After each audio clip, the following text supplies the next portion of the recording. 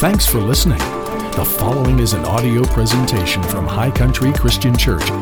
For more information, please visit www.highcountrychristian.com.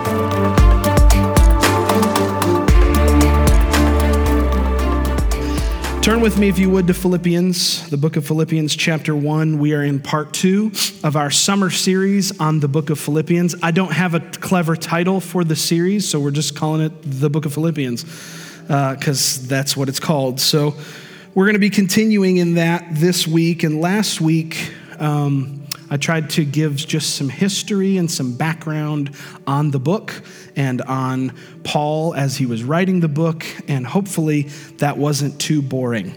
I know sometimes the historical side of things can get a little dry, but y'all persevered through that, so thank you very much.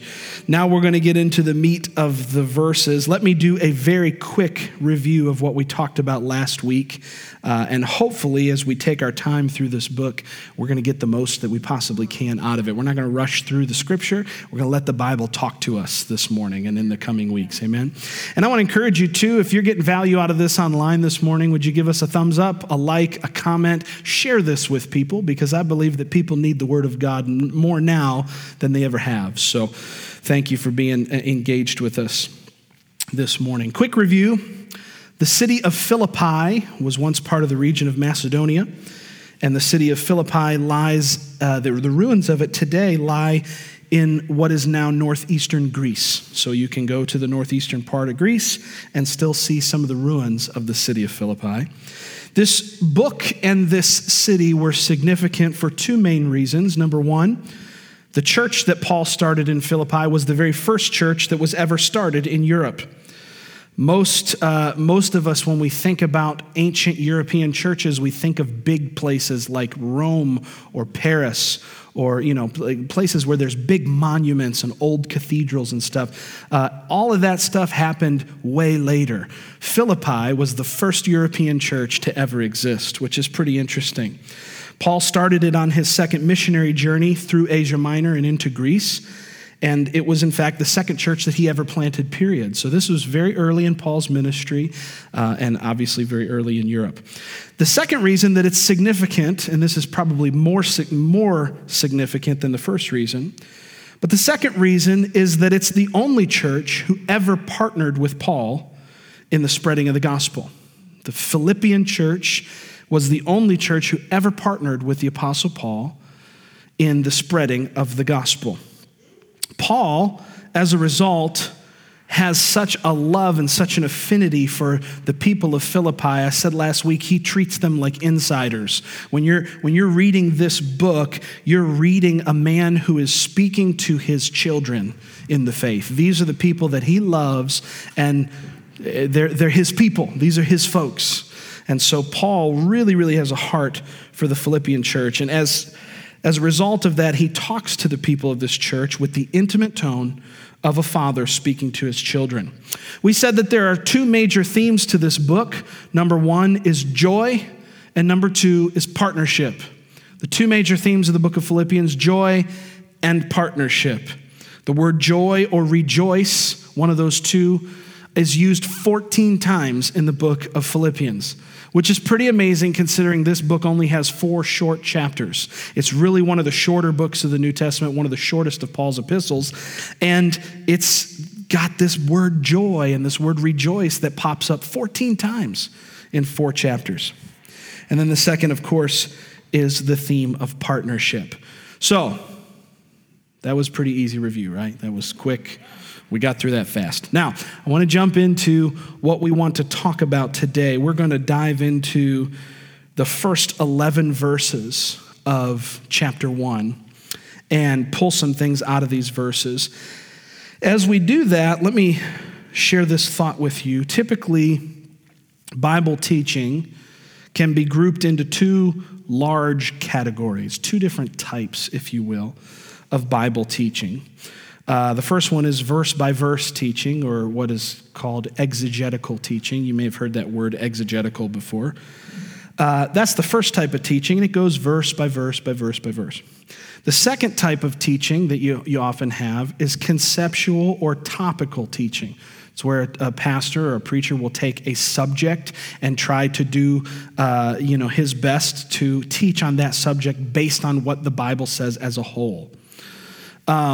Both of those styles have their place in preaching, and both of them come with their own pros and cons. You have some people who really, really favor exegetical teaching. Don't preach the Bible if you're not going line by line. And then you have some people that really favor topical or conceptual preaching. They say, well, I just want to talk about love and say what the Bible says about love. Both of them are good and have their place in Scripture. Topical preaching is what a lot of pastors love because they have the freedom to teach on a single subject and use different portions of the Bible to explain that topic. With this method, the teacher or the pastor must be careful to not unintentionally take scriptures out of their context and unintentionally twist a scripture to say something that it's not saying. I think we've all probably experienced that before, right? I've experienced it on both sides of this pulpit, and so I know the importance of that. Verse by verse or exegetical teaching is the preferred method of the professor or the theologian. Pastors love to teach topically. Theologians love to teach exegetically or verse by verse, as they rely heavily on the context of the surrounding verses to give them the freedom to dive deep into the scripture one line at a time. With this method, the teacher must be careful not to get so deep in the text that they lose sight of its theme and also lose the attention of the listener, which I realize I may or may not be guilty of right this second. I want to make sure that you're still with it. My wife just said, yeah. Why am I telling you about any of this? Well, it's because my approach to our interpretation and teaching of this book called Philippians is an attempt at a hybrid of these two styles.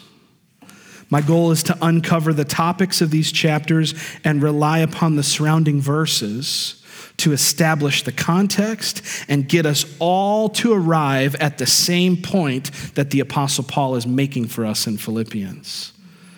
I really want to work diligently as a pastor, and I do this all the time, to try to get all of us to arrive at the same point by the time the sermon's over. I learned from a dear mentor of mine. He said, I never preach a conclusion.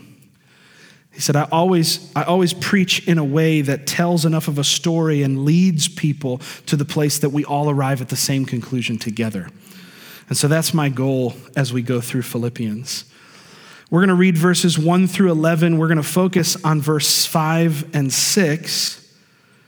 And we're going to rely on all those surrounding verses to give us great context, okay? So I want to lead us through beginning in verse 1, and we're going to read all the way down through verse 11, and then we'll make some comments. Is that okay? Y'all still with me? I haven't bored you to sleep yet with exegetical teaching. Okay. All right, here we go. Philippians 1:1 says, Paul and Timothy, bondservants of Jesus Christ, to all the saints in Christ Jesus who are in Philippi, with the bishops and the deacons. Grace to you and peace from God our Father and the Lord Jesus Christ. I thank my God upon every remembrance of you, always in every prayer of mine, making request for you with all joy, for your fellowship in the gospel from the first day until now. Being confident of this very thing, that he who has begun a good work in you will complete it until the day of Jesus Christ. Just as it is right for me to think this of you all, because I have you in my heart. Inasmuch as both in my chains and in the defense and confirmation of the gospel, you all are partakers with me of grace.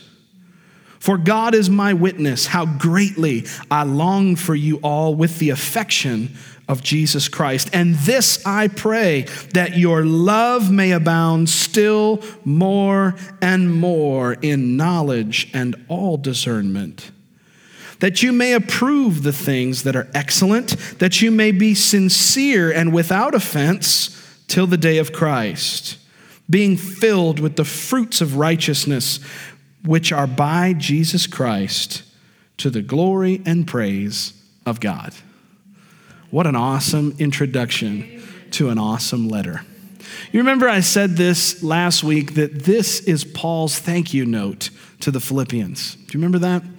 The Philippians had sent him this giant offering while he was in prison. They heard of the fact that he was in prison, and they sent a man named Epaphroditus. You remember us talking about him last week? Epaphroditus went with an offering from Philippi and traveled to Rome, where Paul was imprisoned while he was writing this letter. And they brought him this beautiful offering, and then Epaphroditus stayed for a little bit and spent some time with Paul and Timothy, who was also there, and we believe Luke was also there as well. And Paul is just so overwhelmingly grateful that the Philippian church once again would send an offering and be thinking about him and be caring about him, be looking to see how can we be a blessing to this man of God named Paul.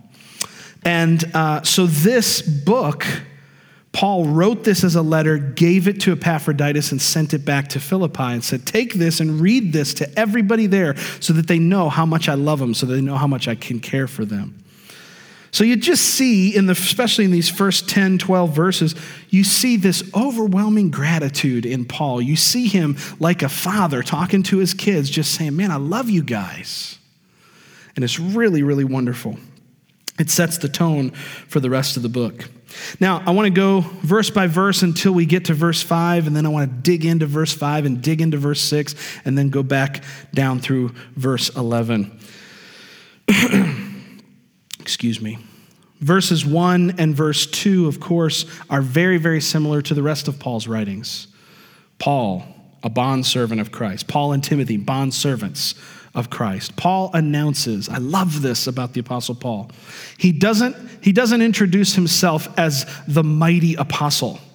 He doesn't say, Paul the apostle, super renowned, amazing, and filled with power and glory, and so much better than the rest of you. He doesn't announce himself with his position. He announces himself with his decision to serve Jesus. Wouldn't it be cool if we all knew each other based on how devoted we were to Jesus? Wouldn't it be cool that instead of, talking about all of our great exploits in the ministry, we just were able to relate to one another because of the fact that we're so in love with Jesus?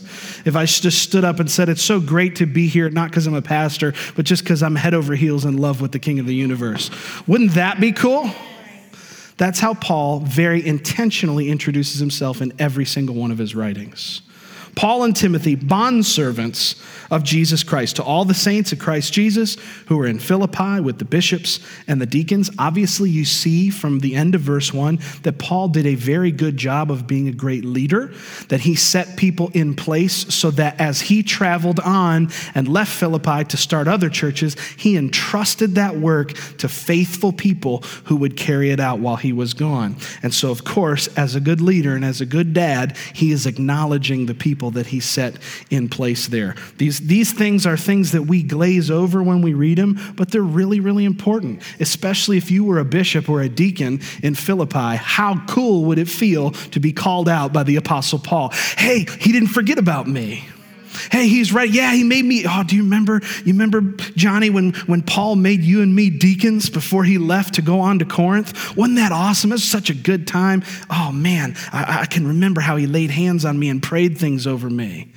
And now Paul's remembering those guys, and he's calling them out in his letter. That's such an act of a father. That's such a loving thing to do. Verse 2, he says, grace to you and peace from God our Father and the Lord Jesus Christ. Paul never goes very far without talking about grace. He never goes very far. It doesn't go very long without talking about how good the grace of God is. That's something we need to never forget. We need to never forget how valuable, how incredible, how amazing the amazing grace of Jesus is in our lives. Amen? So he says, grace unto you and peace. How many of you could use a little bit more peace in your lives, especially in times like these crazy times that we live? Grace to you and peace from God our Father and from the Lord Jesus Christ. I'm constantly amazed at Paul's optimism, especially in writing a letter like this. The dude is in prison. He's in prison, and he has the gall to pray for peace for somebody else. I mean, if I was in prison, I would be blowing God's phone up talking about, I need some more help down here. I need some more peace. I need some more grace in my life. Forget those other churches. I need grace and I need peace. But Paul, because he's such a loving guy and because he's so grounded in the things of God, he has the fortitude that even while he is in prison, to pray for grace and peace to be multiplied to somebody else. Isn't that incredible? That kind of stuff blows me away. This is what a good leader looks like. Not selfish. Not selfish. Not about him, it's about them.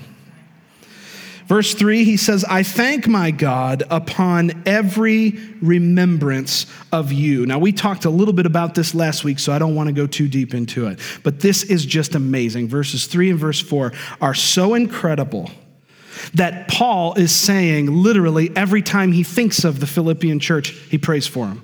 He doesn't let a thought go through his head for them without praying for them as well. And he says, I make requests always. Look at verse 4. Always in every prayer of mine, I make requests for you with all joy. That means every single time Paul even prays, he's praying for these guys. Wow. Talk about the caring love of a father. Then he gets on to verse 5 and he says, for your fellowship in the gospel from the first day until now. For your fellowship in the gospel from the first day until now. I want to focus on this verse for just a couple of minutes because of the word fellowship. Paul, remember we said that the second big theme in this book is partnership. You remember that? This is the first place Paul introduces the concept of partnership. And he uses such a strong Greek word to do it that we can't pass it by. Paul talks about their partnership and their fellowship with him in the gospel. He commends them for their absolute partnership with him in seeing the gospel established in their city. Yeah. The word that he uses here for fellowship is the word koinonia. Koinonia. You've probably heard that word before. Let me tell you what it means. It means fellowship, association, community. That's a popular word that we use a lot today in the modern church world, the word community. Well, what is the word community? That word's very present in the Bible. It's the word koinonia. Fellowship, association, community, communion, joint participation, and intercourse. Whoa. That's kind of intense. You see, one of the things that I have not liked about our use of the word community is that we use it in a very convenient sense. We say, well, oh man, I'm not having good community at this church, so I gotta go find another church where I got better community. And that's important and that's valuable for sure. But the reality is there's a deep sense of commitment that comes with the notion of koinonia. Koinonia is what I have with my wife. We're deeply committed to each other. Come hell or high water, things get crazy, we're committed. We're sticking it out together. Look at the commitment that these amazing Philippians had made to their apostle Paul. You remember when Paul went to Philippi, right? This was not a great part of his missionary journey. He goes to Philippi, he finds 2 or 3 people that know Jesus, and he starts to minister to them, and the people in the city get mad, and y'all remember the whole story. He and Silas get thrown into jail. They get flogged and beaten, and even while they're in jail, remember, Paul's a super optimistic guy. They're praising Jesus while they're in the Philippian jail. They end up getting the jailer and his whole family saved, and Paul starts this awesome church, and because of what he did in that area, those people came into partnership with the Apostle Paul. They said, Paul, what you have done for our city is so valuable to us that we're going to get in a partnership, fellowship relationship with you. We're going to get as close as we can possibly get to you, Paul. That's intense. Look at the commitment that these people had. That they made this commitment to the establishment of the gospel in their city. You see, it wasn't really just about Paul. It was about the gospel being established in the city of Philippi. Their commitment to the gospel was so strong that it taught them how to honor this man that God had sent to them.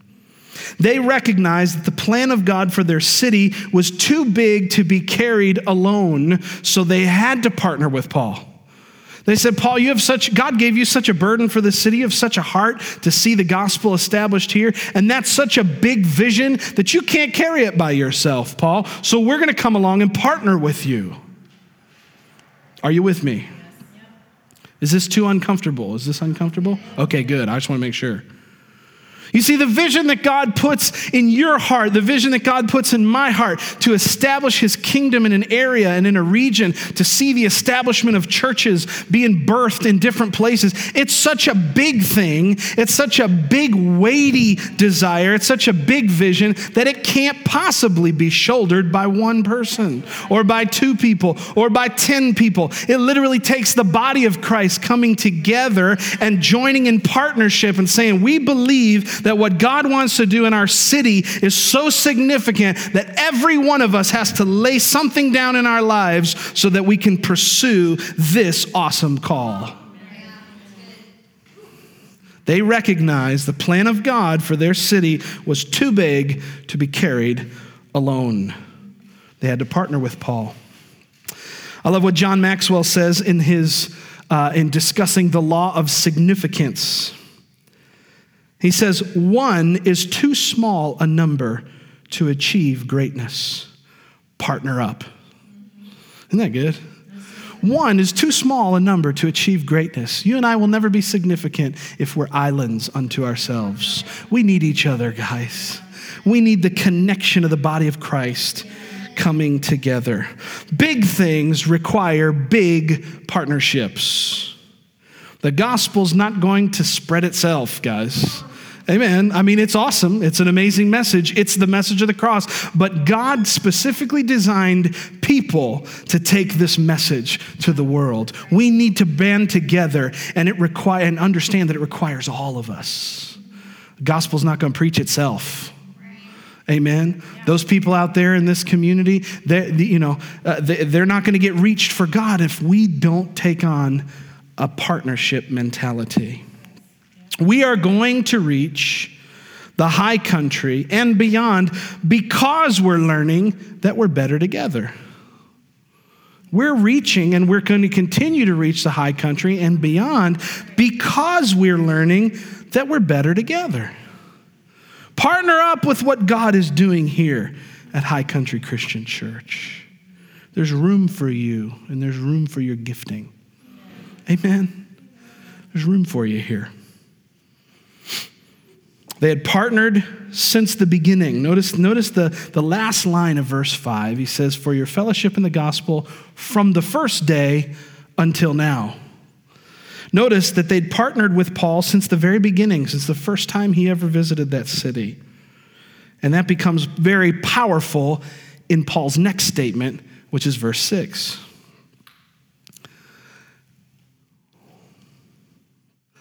Being confident of this very thing, that he who has begun a good work in you will complete it until the day of Jesus Christ. How many of you are glad that God has begun a good thing in you? Amen. Now let me ask you a question. When did God begin a good thing in the Philippian church? Paul just answers that question for us in the previous verse. When they had committed to the gospel and partnered with him, God began something in the city of Philippi when some people gathered around the cause of Jesus. And when they saw the vision that Paul had for their city, they got connected to it. And praise God, God began a good thing in them. He began to do a good work in them. Now, this is such a powerful promise to us in our lives. Think about it for just a second. He that begun a good work in you will complete it until the day of Christ Jesus. Jesus will never abandon what he started in you. Amen. You need to know that. You need to remember that what God started in you, he intends to finish it. He's not going to abandon his plan for your life. Can you say amen? Regardless of where you find yourself, regardless of how many times you missed it, regardless of how many mistakes were made in the course of time and in the space of your life that brought you to this moment, regardless of the past, the future as far as God's concerned is certain. He will never leave you. He will never forsake you. He will never give up on you. He will never change his mind about how he feels about you. You need to know that. You need to remember that that is true. Because you know what happens, guys? We get in situations, we get in tight jams, we get in squeezes, we get in problem times, and it's really easy for us to lose sight of the fact that God has a plan, that God has a purpose for your life. He doesn't just have a plan for you, he has a purpose for you. That's even better. Amen. Some plans people make don't really have a whole lot of purpose attached to them. But God has a purpose for your life. You fit in his design. You fit in his scheme for this planet. You fit, like the Bible says, you were born for such a time as this. Don't ever rue the day that you live in. Don't ever be sad for the moment that you're invited into, because God put you here on purpose, his purpose for such a time as this. And the fact of the matter is, whatever he began in you, he will complete it in you. Yeah. God is committed to his plan for your life, and he was committed to his plan for your life before your life even started. Listen to what Psalm 139 says in the New Living Translation, verse 16 and 17. Listen to this. Just listen. You saw me before I was born. Every day of my life was recorded in your book. Every moment was laid out before a single day had passed. How precious are your thoughts about me, O God. They cannot be numbered. I can't even count them. They outnumber the very grains of sand. And when I wake up, you're still there with me. You could even go to sleep and dream about how big the plans of God are. And when you wake up, you find that he's been there with you the whole time. He'll never leave you. He'll never forsake you. He saw you before you were born. He ordained you. He created you with intentionality, with the love and the compassion of a father.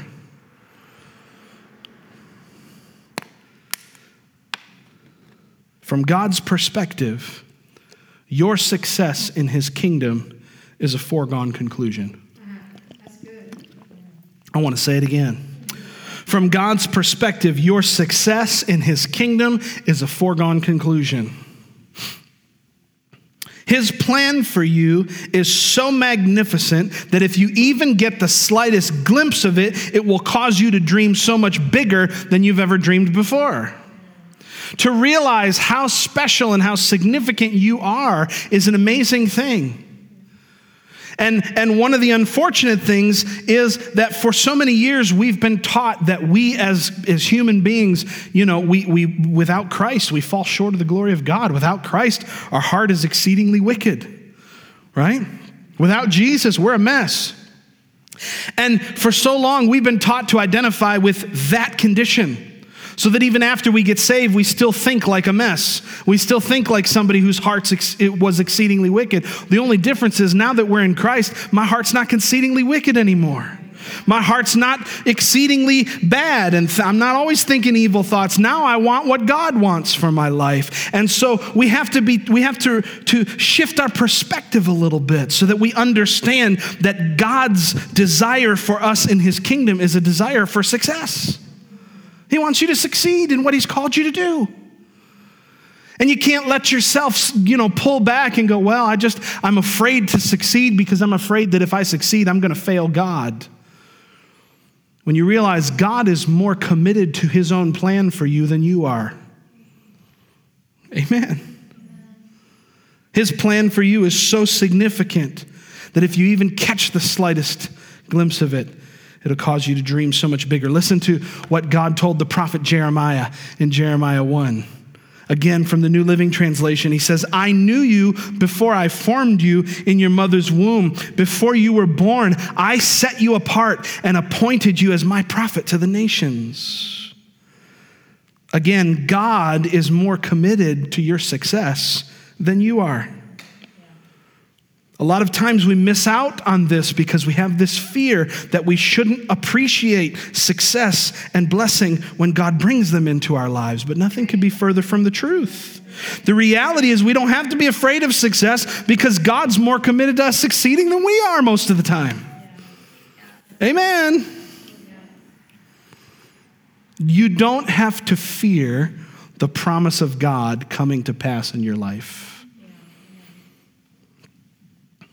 Most people, in my experience and in what I've seen in my life up to this point, most people miss out on God's best for their lives for one of two reasons: fear and fatigue. Fear and fatigue. They get right to the edge and they either get afraid to succeed in God. They either get afraid of what it will look like when his promise actually comes to pass, or they get really tired. I heard a preacher say once, he said, 9 out of 10 ministries that I've watched fail gave up right before their moment of breakthrough. Right before their moment of breakthrough, they pulled back. And it's for only one of two reasons. Either you get afraid of what your life will look like once the promise comes to pass, which is really crazy because think about it. You've been standing on the word of God for so long, believing for breakthrough in this area, going, yes, I believe God's word. I'm gonna hold fast to this and I'm gonna see his promise come to pass. And then we get right on the doorstep of it and we back off because we're afraid of what it'll look like for the promise of God to actually come to pass in our lives. Paul's not afraid of that. He says, no, on the contrary, the one who began a good thing in you is actually going to complete it in your life. He's going to see his plan come to pass in your life because he's committed to it. Notice that Paul says, if we can put verse 6 back up on the screen, notice that Paul starts this out by saying, being confident of this very thing. Notice that Paul is confident of this truth. He's learned that God doesn't change, and it's given him some confidence. The word confidence here in the Greek is the word which means to persuade or be persuaded. So we could read it this way: being persuaded of this very thing, that he who has begun a good work in you will also complete it until the day of Christ Jesus. Paul had been persuaded of the goodness of God. If you're taking notes, I want you to write that one down. Paul had been persuaded of the goodness of God. This Greek word is so significant here. It's so important. Persuasion takes time. Persuasion takes time. Especially the older you get and the more cynical you become. It gets harder and harder to persuade you of anything. Kids are easy to persuade. Adults sometimes take a little bit more work, right? How many of you have ever had to have God really persuade you of something? Well, persuasion takes time. And perhaps the reason that you and I are often not persuaded of the goodness of God's plans for us is that we just haven't spent enough time being persuaded by him and by his word.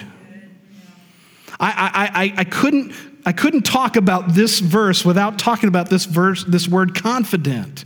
Paul has been utterly persuaded that God is good and his plan is good, and that his commitment to his own plan is so strong that he's committed to seeing his goodness come to pass in your life. Even when you are not committed, even when you fall off the wagon, even when you step back and things get ugly, God remains committed to your success. He remains committed to his plan for you. Because he loves you so much. And Paul had taken enough time to be totally persuaded of that. I have a question for you, and this is a challenging question. How can I get committed to God's promise for my life if I only hear it 40 minutes on a Sunday morning, and then I hear the opposite for the rest of the week? How's that going to happen? If I only ever engage for a few minutes in church here or online, or if I'm only ever engaging in the promises of God for a few minutes a week, and then I allow myself to listen to the opposite for the rest of the week. I mean, what if you ate one portion of broccoli on Sundays and then you just ate Krispy Kremes for the rest of the week? Would you be healthy? No, you would have ulcers. You would be dying, right? I mean, what if I only ever invested just enough time for one little ray of light from God's word to penetrate my heart, but then I allowed the rest of my week to snuff that out? It has nothing to do with the power and the potency of God's word. God's word is what created the universe. It's the strongest thing in the world. So it doesn't take a whole lot. But if I'm investing myself in the opposite, I'm going to miss out on God's plan for my life. I've got to take time to allow God to instill in me the confidence from his word. I've got to give God's word a chance to persuade me the way Paul did. That is so significant.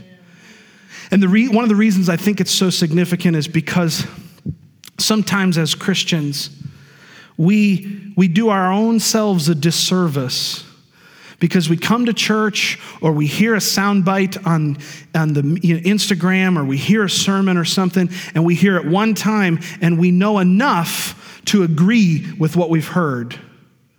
And then that's where we stop. Right.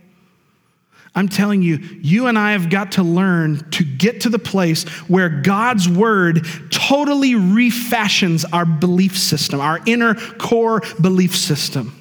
This is why the people that I've known in my life to have gone very far in the things of God, people who've been really successful in God's kingdom, in whatever area, they were the kind of people who took the word and made it the only thing they would permit themselves to listen to or be exposed to or understand, so that their faith could rise up and they were actually able to be convinced and persuaded by God's word. I remember hearing about a minister who one time when he understood that he was called to the ministry, he'd been to Bible college, but he knew that he was called to preach. And so what he did is he went and got all the tape series of this other minister that he trusted. He went to this guy's, one of his meetings, and bought everything that he had. And he said, I'm going home, I'm going to lock myself in my house, and all I'm going to do is listen to these tapes and take notes. And he spent 90 days immersing himself in the word. He just immersed himself in the truth of God's word. And what he came out of those 90 days with cannot be taken from him now, because he's been persuaded. Amen. How do you learn a language quickly? Anybody want to know? You get immersed in the culture that language speaks. The reason we don't get our prayers answered is because we're not immersed in the language of the kingdom that we belong to. Paul is convinced, he's persuaded. He says, I'm confident of this thing, that the one who began something good in you is the one who's going to bring it to pass. And nobody can steal that confidence from Paul. I want you this week to get so laser focused on the fact that God's good and perfect plan is for you. I want you to block everything else out and get laser focused on the fact that God's plan for you is good. His plans are to prosper you and not to harm you, to give you a hope and to give you a future. He said, call unto me and I'll answer you, and I'll show you great and mighty things that you have no idea about. Whether we realize it or not. Now I got to go find my place back in Philippians. I got excited there. Whether we realize it or not, guys, we're constantly being persuaded by the things around us. Some of the persuasion is ethical. Some of it's not ethical. But we'd be foolish to think it's not going on. I want us to get laser focused this week on the fact that God is good, to the degree that we become so convinced of it, so that next time the devil tries to call you a failure, or tries to call you a loser, or tries to call you an outcast, something in your heart rises up and says, no, he who began a good thing in me is going to be the same one that's going to complete that thing in the day of Christ Jesus. Be confident, be persuaded by the goodness of God. Notice that he puts a time limit on this, and we're going to close with this. We're going to land the plane now. We're descending. Put your tray tables up. He's going to complete this until the day of Jesus Christ. What is the day of Jesus Christ? What does that mean? In the Old Testament, that was a word they would have been afraid of. The day of the Lord is mentioned all throughout the Old Testament, or all throughout the Bible, quite frankly. And in the Old Testament, it was something that they feared because it was a day of judgment. It was the day when God, wraps this whole thing up, and it's the last day on earth, and everybody's getting ready to get judged, and God's going to, put you on the scales and see if you measure up. The day of the Lord in the Old Covenant is a scary day. The day of Jesus Christ in the New Covenant is a happy day. It speaks of the eventual return of Jesus to gather us as his church. It's a day of blessing and it's a day of reward. It's our heavenly hope. It's what we await for with eager anticipation. You don't need to be afraid of Jesus coming back. You need to get excited about Jesus coming back.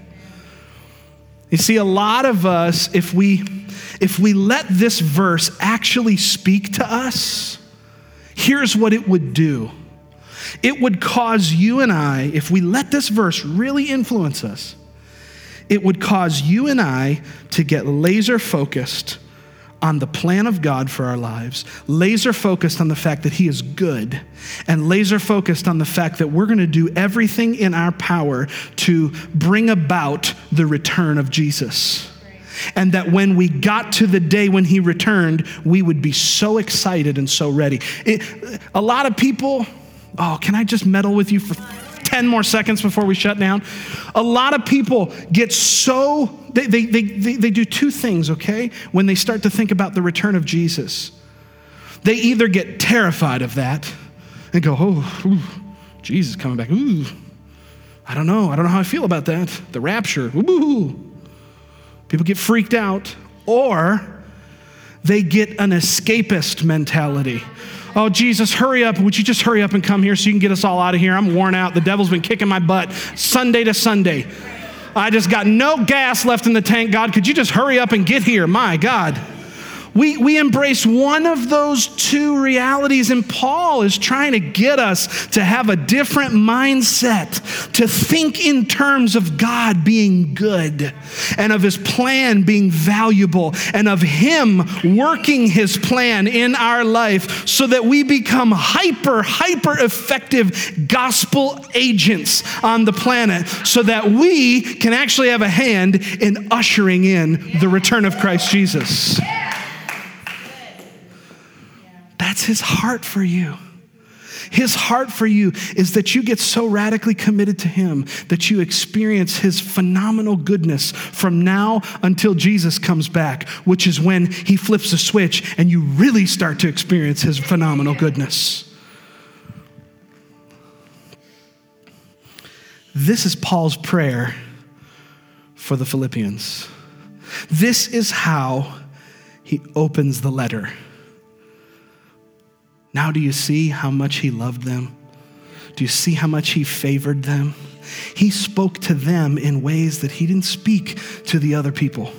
He didn't speak to the Colossians the way he talked to the Philippians. He didn't talk to the Thessalonians the way he talked to the Philippians. These are his people. These are his insiders. This is Paul's inner circle of people that were so committed to the gospel that they said, Paul, we'll do anything you need us to do because we love Jesus so much. And because of what Jesus did through your ministry in our city, it's so valuable to us that we will lay our lives down. Paul, what do you need? We're committed. God is my witness, verse 8 says, how greatly I long for you all with the affection of Jesus Christ. And this I pray, that your love may also abound more and more in knowledge and all discernment, that you may approve the things which are excellent, and that you may be sincere and without offense. We could take days and talk about what it means to be sincere and without offense. But I've already preached to you more than I should today.